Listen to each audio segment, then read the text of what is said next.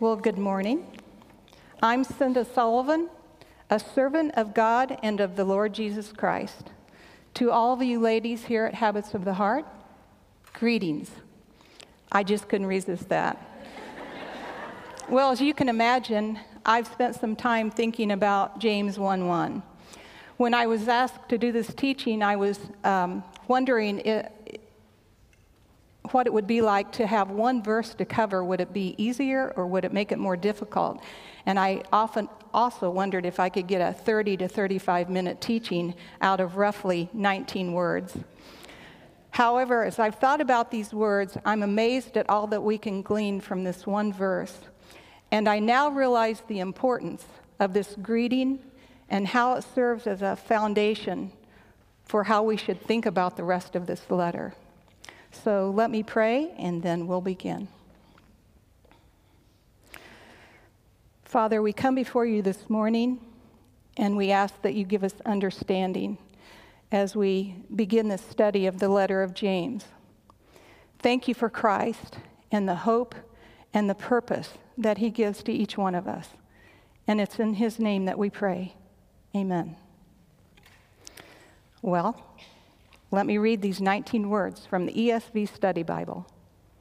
James, a servant of God and of the Lord Jesus Christ, to the 12 tribes in the dispersion, greetings. As we look at this verse today, we're going to consider the following. Who is writing the letter? And we're going to spend some time thinking about this. By what authority does he write? To whom is he writing? And then a few other observations as we consider these questions. And then I think we get a really good grasp for why he is writing this letter. So first of all, who is writing? At first reading, it doesn't appear that the writer gives us much detail about his identity. We, of course, know that his name is James. But who is this James? And does it really matter if we know for certain? As you read the introduction in preparation for today's lesson, you see there are 4 James mentioned in the New Testament.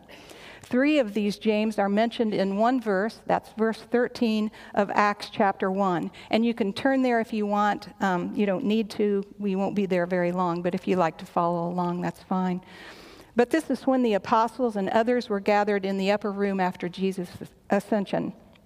The book of Acts is the historical account of the beginning of the church and begins following Jesus' resurrection when he spent 40 days here on our earth proving that he is alive, as Scripture says, by many proofs. And then he ascended to heaven. As he ascended, it says the apostles were looking up to him, and he disappeared in a cloud, and 2 men stood by in white robes and said, "Men of Galilee, why do you stand looking into heaven? This Jesus who was taken up from you into heaven will come in the same way as you saw him go into heaven." Well, the scriptures then tell us that these men returned to Jerusalem, and that's where we pick up verse 13. It says, "And when they had entered, they went up to the upper room where they were staying. Peter and John and James, and Andrew, Philip and Thomas, Bartholomew and Matthew, James the son of Alphaeus, and Simon the Zealot, and Judas the son of James." So here we have 3 of the 4 James mentioned all in one verse. And I know this is in your introduction, but we're going to look at these James quickly. The first James mentioned is one of Jesus' 12 apostles, from the family of Zebedee, brother of John, and a very close friend of Jesus. Of all the James, he would seem most likely to write this letter. However, he was martyred early in the history of the church, and we can read about that in Acts chapter 12, verses 1 to 3. Herod Agrippa I had him executed by the sword, and they say that meant beheaded. John MacArthur states in his book, 12 Ordinary Men, that this James was the first of the apostles to be killed and the only apostle whose death is actually recorded in Scripture. Most scholars say he was killed too early to have written this letter, and most scholars believe this letter is written in the mid to late 40s AD, although that's debated. The second James is James the son of Alphaeus. He was also one of the original 12, but there's little mention of him. His name is really only mentioned in those lists of apostles' names, and most scholars say he would not have been prominent enough to write this letter and probably wouldn't have written without taking the time to clearly identify himself to his readers. Then the third James is the father of the apostle Judas, and the only time his name is mentioned, and I think they said twice, is to distinguish between Judas the apostle and Judas Iscariot, the disciple who betrayed Jesus. That's the only reference to him, so it's not likely he's the writer.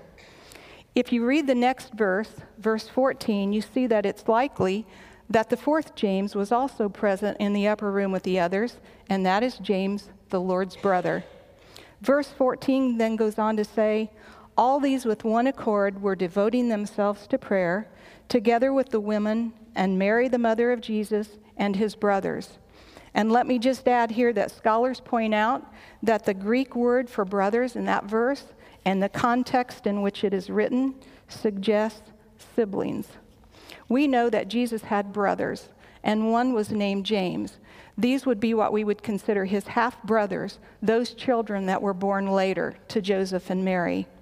We read in Matthew 13:55 that when Jesus was in Nazareth and teaching in a synagogue, many were questioning, who is this man? And by what authority does he speak? And how are such mighty works done by his hands? And then they asked, is not this the carpenter's son? Is not his mother called Mary? And are not his brothers James and Joseph and Simon and Judas? And they mentioned he had sisters as well, but not by name. In Douglas Moo's commentary on the letter of James, which is very comprehensive when it comes to establishing the writer of this letter, he also notes that only two of the four James mentioned would have been prominent enough to write. However, only one lived long enough to write, and that would be James, the Lord's brother. Moo gives a very strong case for this James, which leaves me thinking, then let's just say this is James, the Lord's brother, and be done with it, because establishing this James as the writer of this letter makes for some wonderful insights, as well as a great story, and more about that in a minute. Well, the reason scholars don't emphatically state that the writer of this letter is the Lord's brother is because this James makes no mention of it, and because we have to sort through so many people by the name James. Now, just on a side note, as I was thinking about this, you can tell the Bible is an authentic, historic account because of the multiple same name.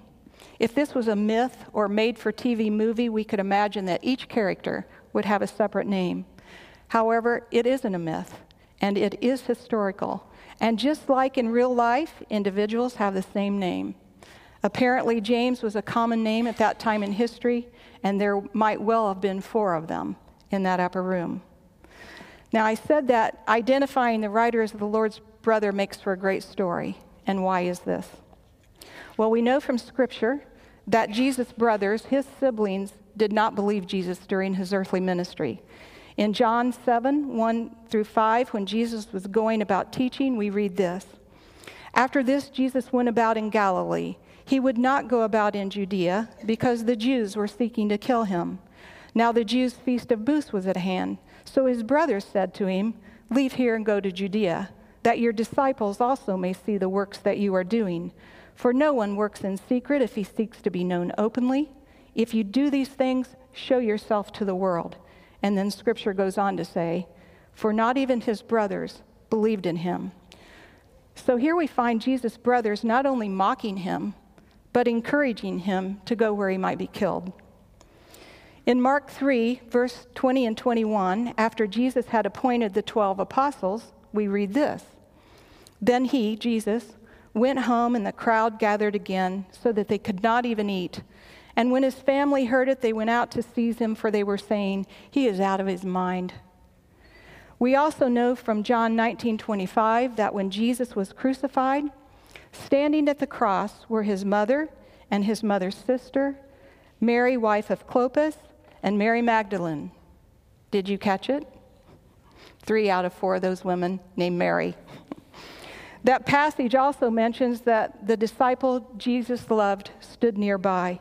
And we know scholars have always believed this is in reference to the disciple John. If you remember, moments before Jesus died, he said this, "Woman, behold your son." Then he said to the disciple, "Behold your mother." And from that hour, the disciple took her to his own home. No mention of Jesus' brothers, his siblings, being present on that day at the cross when Jesus entrusted his mother's care to his friend, the disciple John. So you see why it's interesting that this James, the Lord's brother, would now be the writer of this letter. Well, what else do we know about James, the Lord's brother? We read in Galatians 1:18 and 19 that Paul had been away from Jerusalem for 3 years, and when he returned, he said, "I saw none of the other apostles except James, the Lord's brother." Paul considers James an apostle. Well, what is the definition of an apostle? The meaning of apostle is one who has been sent. Typically, when we think of apostle, we think of the 12 apostles who were commissioned by Jesus and they had delegated authority for certain tasks. Apostle is also used in the letters of Paul, of those who were not a part of the original 12, but who, like Paul, were witnesses to the risen Christ and commissioned by Christ. Apostle is also used in the New Testament in a more general sense to refer to messengers of the churches. So the exact reason for Paul applying the title apostle to James is not clear. However, we know from the writings of Paul in 1 Corinthians 15:7 that after the resurrection, Jesus appeared to a James. Most scholars say this is in reference to James, the Lord's brother. Perhaps Paul refers to James as apostle because, like him, Jesus appeared to James following his resurrection. That's the belief of many scholars. Many of them believe this is the beginning of James placing faith in Jesus. Or James may have placed his faith earlier, and this is when Jesus commissioned James as a leader in the church. We know James, the Lord's brother, became a prominent leader in the church in Jerusalem. He is the James in Jerusalem that we read about in the book of Acts. In Galatians 2:9, he's called a pillar of the church. He also spoke at the Jerusalem Council, an event that probably took place after the writing of this letter, but we can read about it in Acts chapter 15. He then wrote a letter that we find in that chapter, and scholars note the writing style of that letter that we read in Acts 15 has many similarities with the writing of this letter of James. Scholars have noted other similarities in the writings of James in Jerusalem and the James who writes this letter. There's also a strong leaning to law and peacemaking that we find in this letter, and we know James and Jerusalem shared a passion for both. So, we join the majority of scholars who believe that the writer of this letter is James, the Lord's brother. So, by what authority does he write then? Well, as a prominent leader in the church, James would have been likely to write this letter. He would certainly have known the circumstances of his readers, and they would have known him. Perhaps that's why he doesn't mention his standing in the church in his greeting, because as a leader to those whom he writes would know him and his credentials well enough that he wouldn't need to. However, at first I couldn't help but wonder, wouldn't he at least say something about his earthly association with Jesus? And thinking about this, I was reminded of this story in Matthew 12, verses 46 through 50. Jesus was speaking to a crowd, and a man came to him and told him his mother and brothers stood outside asking to speak to him. But Jesus replied to the man, "Who is my mother? And who are my brothers?" And stretching out his hand toward his disciples, he said, "Here are my mother and my brothers. For whoever does the will of my Father in heaven is my brother and sister and mother." Jesus was making the point that perhaps James is making as he begins this letter, as well as what we find in all of Scripture. Faith in Christ is what brings us into the family of God, because that is the will of the Father. Even as Jesus' earthly brother, James was alienated from God. Being his half-brother gave him no authority to speak. Because of the fall, we all start out alienated from God. And so he sent his one and only Son to redeem us, bringing us back into a right relationship with him. We belong to the family of God when we belong to Christ. James had placed his faith in Christ, and we know this because in chapter 2, verse 1, he says this is the only other time that we will see Jesus' name mentioned in this letter. However, these two places give powerful testimony for why James now writes. Moo points out that in a greeting, the title servant of God is common. However, the full description, servant of God and of the Lord Jesus Christ, that we find here is not common. And only here in the New Testament does this language occur. Moo also points out that while we are familiar with the name Jesus Christ, the title Christ is the equivalent of the Old Testament Jewish word Messiah, the long-awaited deliverer, king that the Jews were expecting because God had promised them a Messiah. On the day of Pentecost, Peter delivered a message in Acts 2:36 saying, God has made him both Lord and Christ, this Jesus whom you crucified. Lord being a common title for God, and Christ being Messiah, or their Savior, Redeemer. When James identifies himself as a servant of God and of the Lord Jesus Christ, he said a mouthful. He acknowledges the deity of Christ and his redemption through Christ. He is in the family of God. James is Jesus' spiritual brother. Who are my brothers? Those who do the will of my Father. James writes as one who has been redeemed through his faith in Christ, and that is where his authority comes from. I've read several commentaries that have all given mention to the fact that James' humility is evident as he identifies himself to his readers as servant. In our world, servant can have a bad connotation. Another word for servant is slave. It feels a little low to be identified in such a way. However, I recognize that we are all servants, whether we would like to think of ourselves in that way or not. If you don't think of yourself as a servant, try not paying your taxes. We are all serving someone or something. Scripture says we can't serve two masters, God and money. And we either serve God or Satan. It sounds stark, but Scripture is clear. We either acknowledge Jesus as Lord or we are still enslaved to Satan. Jesus reminds us of this in Matthew 4:10 when Satan tried to tempt him and Jesus said, God only will I serve. Well, there are many prominent people in Scripture who have been called servants. This was a question in your lesson today, anchored in the Word. But here are some of them.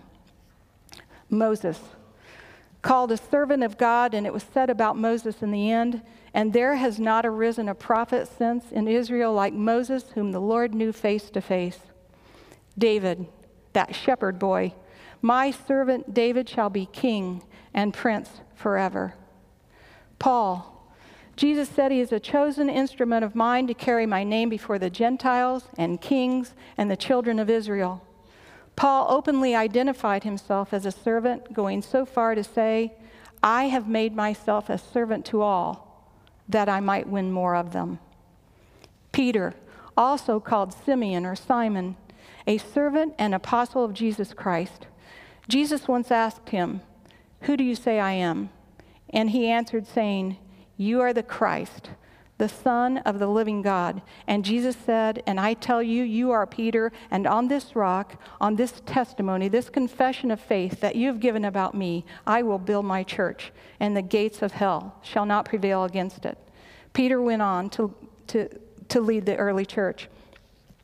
Well, these servants did not see themselves as having a lowly position, and they didn't have. I've learned that in life, regardless of what I'm doing, I always enjoy serving. It can be from making the coffee to standing here today, and both are equally satisfying to me. Serving means I'm a participant rather than just a spectator. Sometimes we just need to be spectators. However, if I just live life as a spectator, always on the receiving end, I find it isn't very satisfying. It doesn't matter how great or small a task may seem.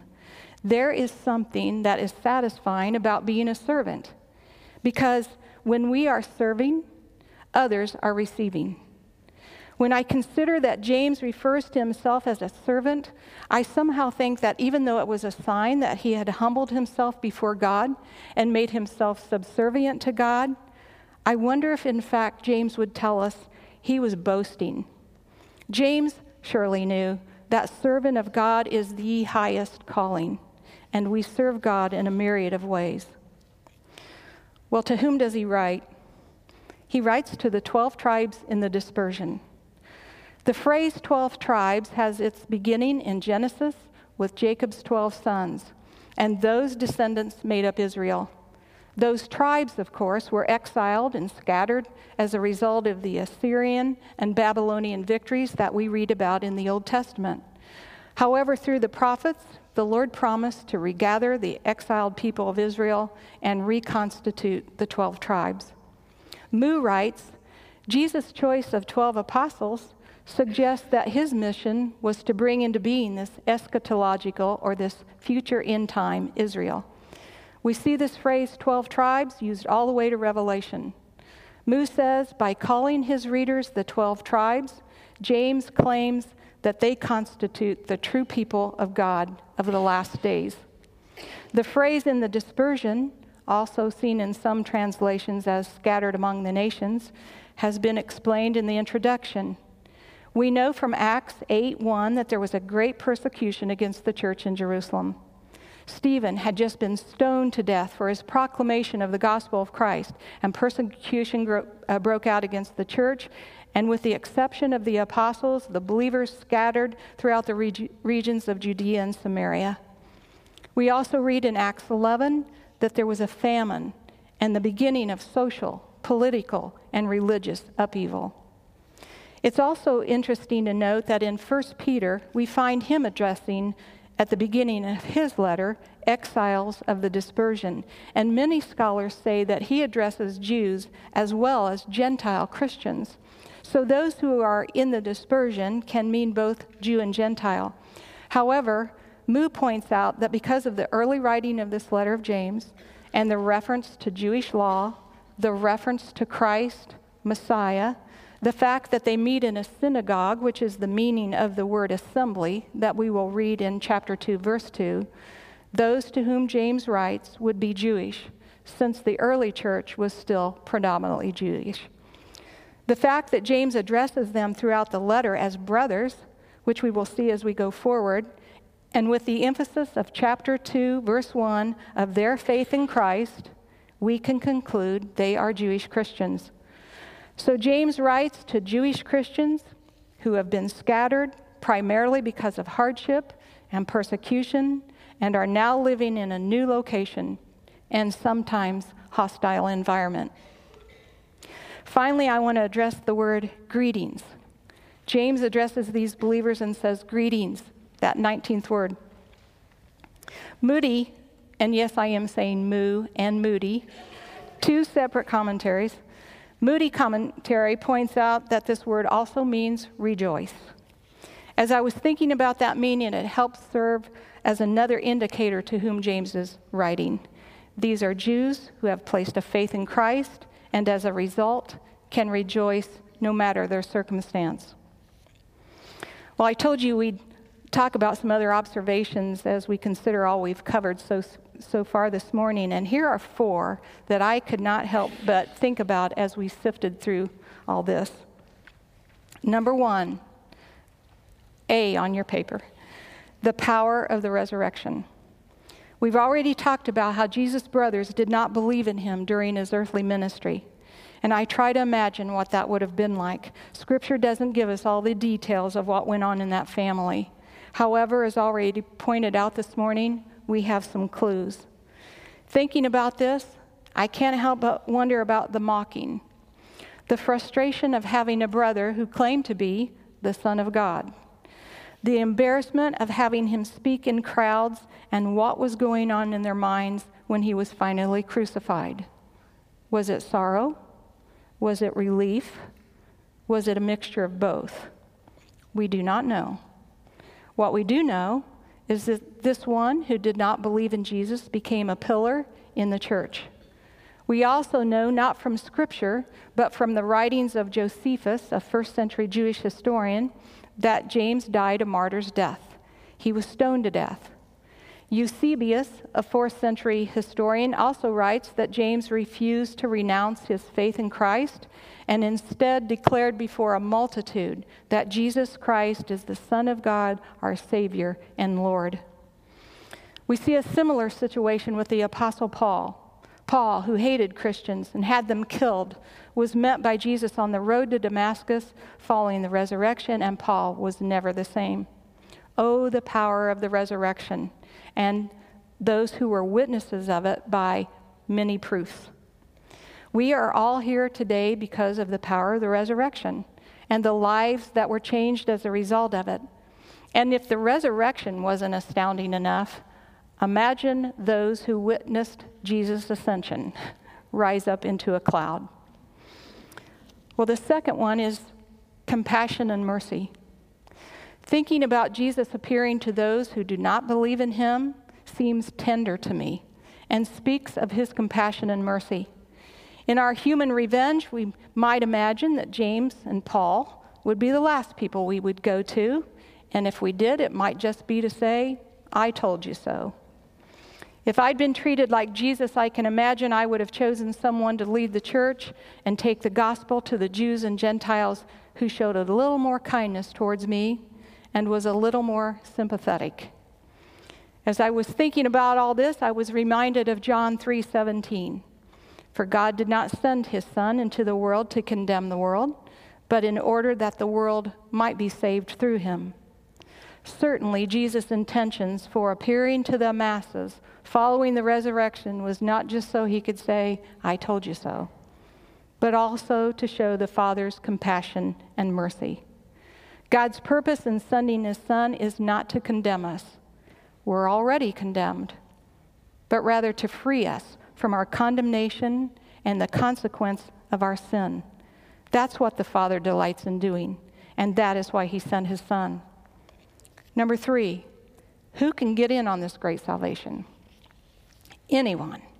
Even those who have in the past rejected Christ, mocked him, and even hated those who follow him. And I say in the past because everyone needs to come to a saving faith in Christ before death. However, it should give us hope for those who we still long to see come to know him. You might be dealing with a loved one or friend who is rejecting Christ. Perhaps they're rejecting you. I look into our world and I often look at certain individuals and I think, there is no hope for them. So much for them to overcome. I won't even bother to try. I don't even consider trying. And then I think of people like James and Paul, and if honest, myself, and I'm quickly reminded that with the power of this gospel, anything is possible because we all start out alienated from God. And then the last one, number 4, that word rejoice. Those who place faith in Christ can rejoice. It doesn't matter what we encounter in our lives. Our hope is sure, not because we have faith. Everyone has faith, but because of in whom we have placed our faith. Well, the last paragraph in our introduction talks about the letter of James for today, for our times. And it's been said about James that it is not a book of theology. You may have noticed that James doesn't discuss that rich Christian doctrine that we find in those letters of Paul. However, it is theological, and you'll see this as we continue through this letter. Instead of speaking of the way of salvation, James speaks of a Christian's response to salvation. Remember, he's speaking to believers. James then emphasizes the practical outworking of one who has placed faith in Christ. It's been said that no other book in Scripture has been quoted any more than James. I don't know if that's true, but I have noticed that as different people asked what we would be studying this year, the response was anywhere from, "That book was so helpful to me as a new Christian," to, "Whoa, why is this?" Well, because James is always relevant. It is practical, it is full of application, and conviction, no matter what time the reader is living, because we all deal with the same issues of the heart and the tension of living in a fallen and often hostile world. As we go through this letter, you're likely going to hear James speak to you in some of his exhortations, perhaps all of them. We're like these Jewish Christians who are dispersed. We can meet here and expect to hear a message like this one today. I have no hesitation of speaking about Jesus Christ today because I know you're all expecting that I will. We will go to our discussion groups following our teaching time, and we will freely speak of the truths of the Bible. When we go out of a setting like this, some of us might go into hostile territory among some people who would no doubt say, "You are out of your mind." Suddenly, what was easy to speak in our groups can become a bit more guarded, and our faith can become very private. The temptation can be great to just blend in with those around us, and the desires of this world, well, they can overtake us, and we find that we have succumbed to taking a path we really didn't intend to take. The same sins and temptations that plagued James' readers are here with us today. I don't read a single one that seems foreign to me. And as I read these exhortations, I'm reminded why Christ had to come and die in order to pay the price for my sin. So, how can this verse serve as a foundation for how we view the rest of this letter? Well, once again, James writes, as a servant of God and of the Lord Jesus Christ. I said at the beginning, it doesn't appear this James has given us much detail about his identity. And so we spent a good deal of time this morning uncovering his identity. I enjoyed reading all the different commentaries regarding who scholars believe is writing this letter. I want to know who's writing this letter, and I want it to be James, the Lord's brother. And all the details and observations pointed out this morning only magnify for me the compassion and mercy of God. That's why I wanted to look at them together, and I hope you've seen that as well. And yet, as I pulled all this together, I thought, perhaps James has told his readers all they need to know about him for the purpose of what comes next in this letter. He is a servant, reminding his readers they too are servants, having placed their faith in Jesus Christ. Placing faith in Christ elevated them to the highest calling. They are in the family of God. Each life now lived out before one another needs to reflect the one to whom they belong. James is reminding his readers to reflect Christ, the one who came to serve so that they could receive. And receive they did. An eternal inheritance with the one true God they were once alienated from. As they serve the Lord, they will serve one another, and they will receive from one another. And ultimately, the world becomes a recipient of the outworking of that faith. That's the plan. As Christians, we are called to influence the world, not let the world influence us. It's hard, and at times it seems impossible. However, we are each here today because we have been a recipient of the outworking of the faith that God has worked into each of the lives of his servants. Someone shared Christ with each one of us. Someone invited each one of us to this study. Someone, and I mean many someones, prepared a study for each one of us. Someone posted an invitation to this study on Facebook. Someone prayed for each one of us individually and thoughtfully placed each one of us in a discussion group. Someone will continue to pray for each one of us throughout the year. Someone organized a group of individual women to care for each of our children and will teach each of our children the truths of the Bible even as we gather to study. Someone made snacks for us. Someone made the coffee for us today. So many hands serving, but with one common purpose: to provide an environment so that each one of us might grow in the grace and knowledge of our Lord and Savior, Jesus Christ, and then reflect his glory. Today we are all recipients of the outworking of the faith that comes through the lives of servants of God and of the Lord Jesus Christ. And my hope is that as we continue this study, that we would once again consider the words of the Apostle Paul that we read earlier. I have made myself a servant to all, so that I might win more of them. And here's the final thought. The letter of James is a call for each of his readers, both past and present, that's you and me, to consider this. As one who has been reconciled to God through faith in the Lord Jesus Christ and received the highest calling, how will you respond to all that you have received? And in just a moment, we'll be dismissed to our discussion groups. But first, Roberta Ash is going to come up and speak to us about her ministry here at Habits of the Heart. Thank you, ladies.